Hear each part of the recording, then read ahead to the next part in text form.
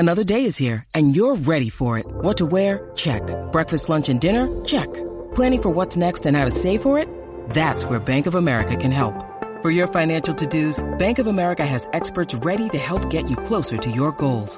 Get started at one of our local financial centers or 24/7 in our mobile banking app. Find a location near you at bankofamerica.com/talktous. What would you like the power to do? Mobile banking requires downloading the app and is only available for select devices. Message and data rates may apply. Bank of America N.A., member FDIC. Well, some people call this man Tim Gossage. I call him Gostradamus. He's a tipping machine over there in the West. He also is the host of SEN WA Breakfast. He was a lively voice on the mic for yesterday's Wildcats game. I imagine he's incredibly happy on the back of their performance. Tim Gossage, good morning to you. JJ, good to be on, mate. Yeah, great weekend for WA. Great day yesterday. It was. Let's start with yesterday. We'll speak about the Scorchers, a little bit of footy as well over there. But it was incredibly tense. Was the whole stadium well and truly aware of the magic number? Did everyone know what had to happen? It certainly looked like it, but was the crowd aware? Was everyone in tune with what needed to happen? JJ, been around sport far too long, been around for a long time at a lot of events, and I've never sat in a stadium where there were so many chapters and scripts and scenarios. I mean, the one scenario was they had to win by 11 or more, but the game itself, everyone knew.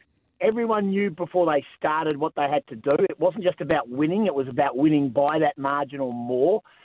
You didn't know whether Sydney were absolutely desperate to win, and the way that they were playing it with stages, it was almost like arrogance, like we were just playing with the kids and we're going to win eventually.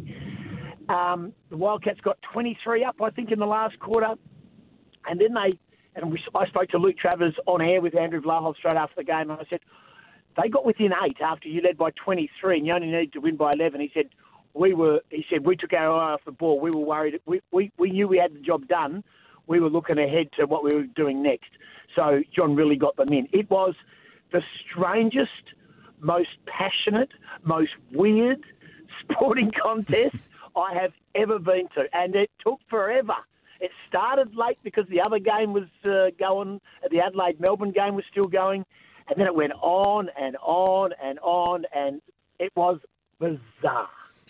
And your opponents, the Kings, they had next to nothing to play for. But tell you what, they were keen to send you guys packing. They were. They don't like the Perth Wildcats. They're still hurting from the championship. The Wildcats got into the COVID where Sydney couldn't come and didn't play and pulled out. There's a massive amount of arrogance about the Sydney Kings. They are incredibly arrogant. Off the court, their media department is arrogant. Their coach is arrogant. Their playing group is arrogant. But look, they're the best team. So you can't argue with that. Arrogance. You can be arrogant if you're the best. And they don't do everything as well as the Wildcats, but they clearly have had a better year this year. And the bottom line is, I think they wanted to win. And then it started to get away from them. And then Walton didn't play, so that was a bit of a setback. But I put it out on Twitter last night, JJ, and I still was trying to search for absolute honest responses. I don't see Xavier Cooks every week, and I saw him play yesterday. Now, this is the bloke that they say will be NBA bound, is the MVP. Well, he's one of the three, but everyone thinks he's a shoo-in. He's got the East Coast media looking after him, so he probably will win it.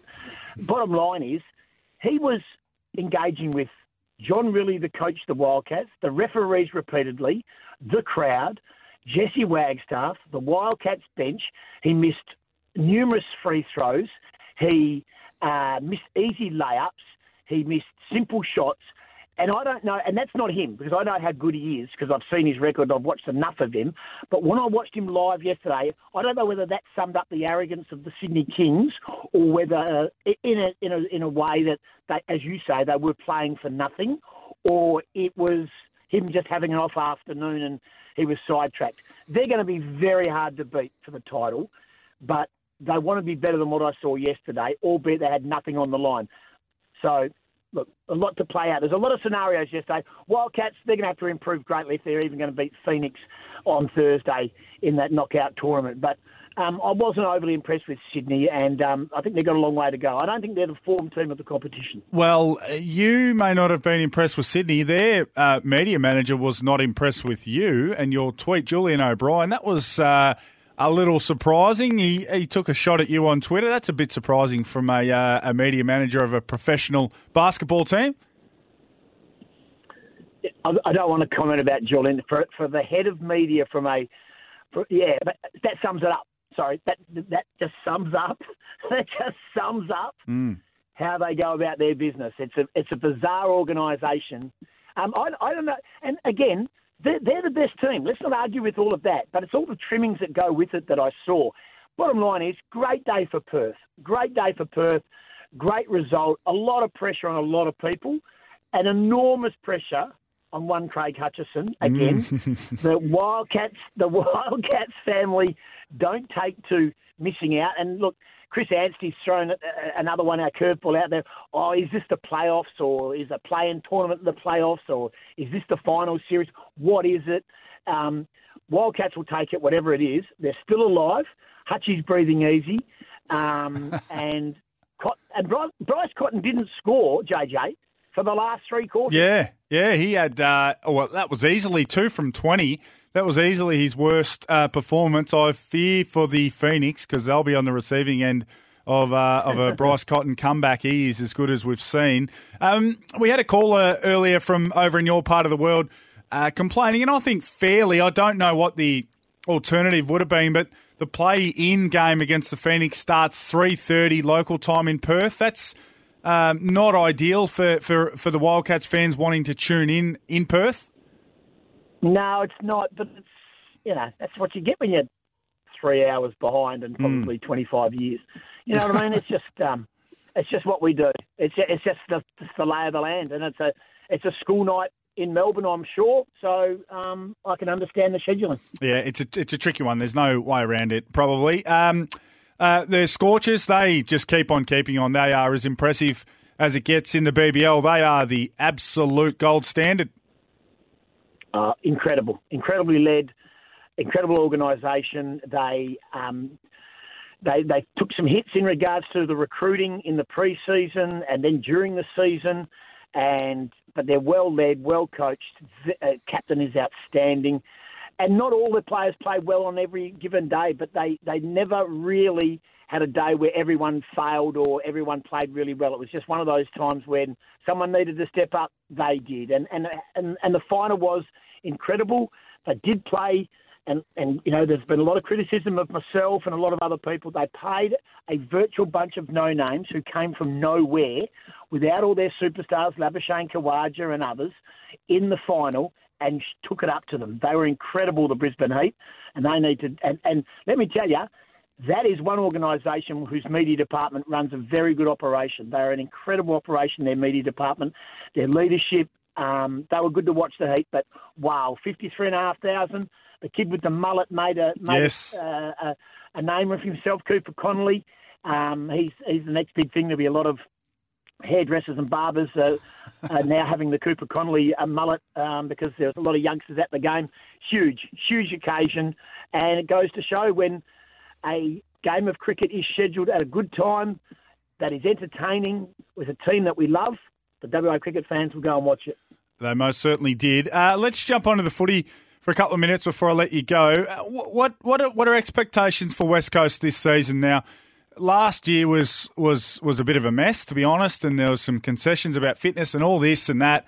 What are the expectations out of West Coast for season 2023? Just improvement. They've just got to be better, and they've gone through, dare I say it, touch wood for Eagles fans.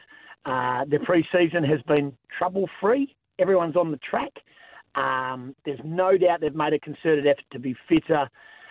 Every team does, but you're just having a look at, even if their social media posts or their posts online, that they look like they're working harder. They look like I think Tim Kelly, and I know this, Geelong fans and other fans will say, oh yeah, but he was better at Geelong. He was, and he hasn't reached any great heights since being at West Coast, but he certainly does look in better shape than he's ever looked since joining West Coast.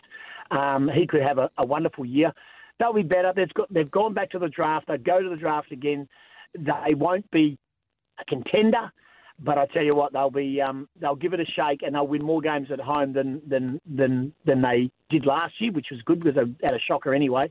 But they'll be competitive, but they won't be a dominant force. But tracking in the right direction. And what about Fremantle? They had a great season last year.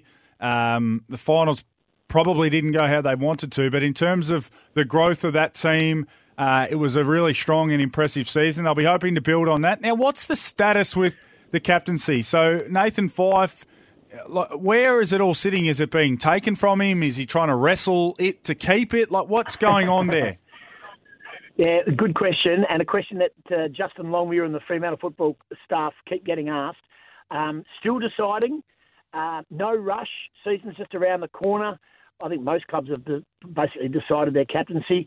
I think they want to make sure that if he's up and about by the time they make a decision, whether it be this week or next week, that he will be captain again. I think in an ideal world, they wanted to give him one clean run at it with his fitness. But I think he doesn't need it. I don't think he needs it. I think he would be a better player probably if he wasn't the captain this year. And they've got a number of candidates to take it, but whether they think Brayshaw or Sarong aren't quite ready. Alex Pearce filled in for him. He's a different beast. But if you give it to Alex Pearce now, that means Alex Pearce has it for 4 years. And I'm not so sure that they don't want Brayshaw or Sarong to be captain within 2 years. So it's a bit of a betwixt and between for them. Fyfe's had a good year at pre-season as well. Fremantle are going to be a contender. Do I think they can win it? Probably not. Do I think they can be top four again? Probably. They still lack firepower up forward.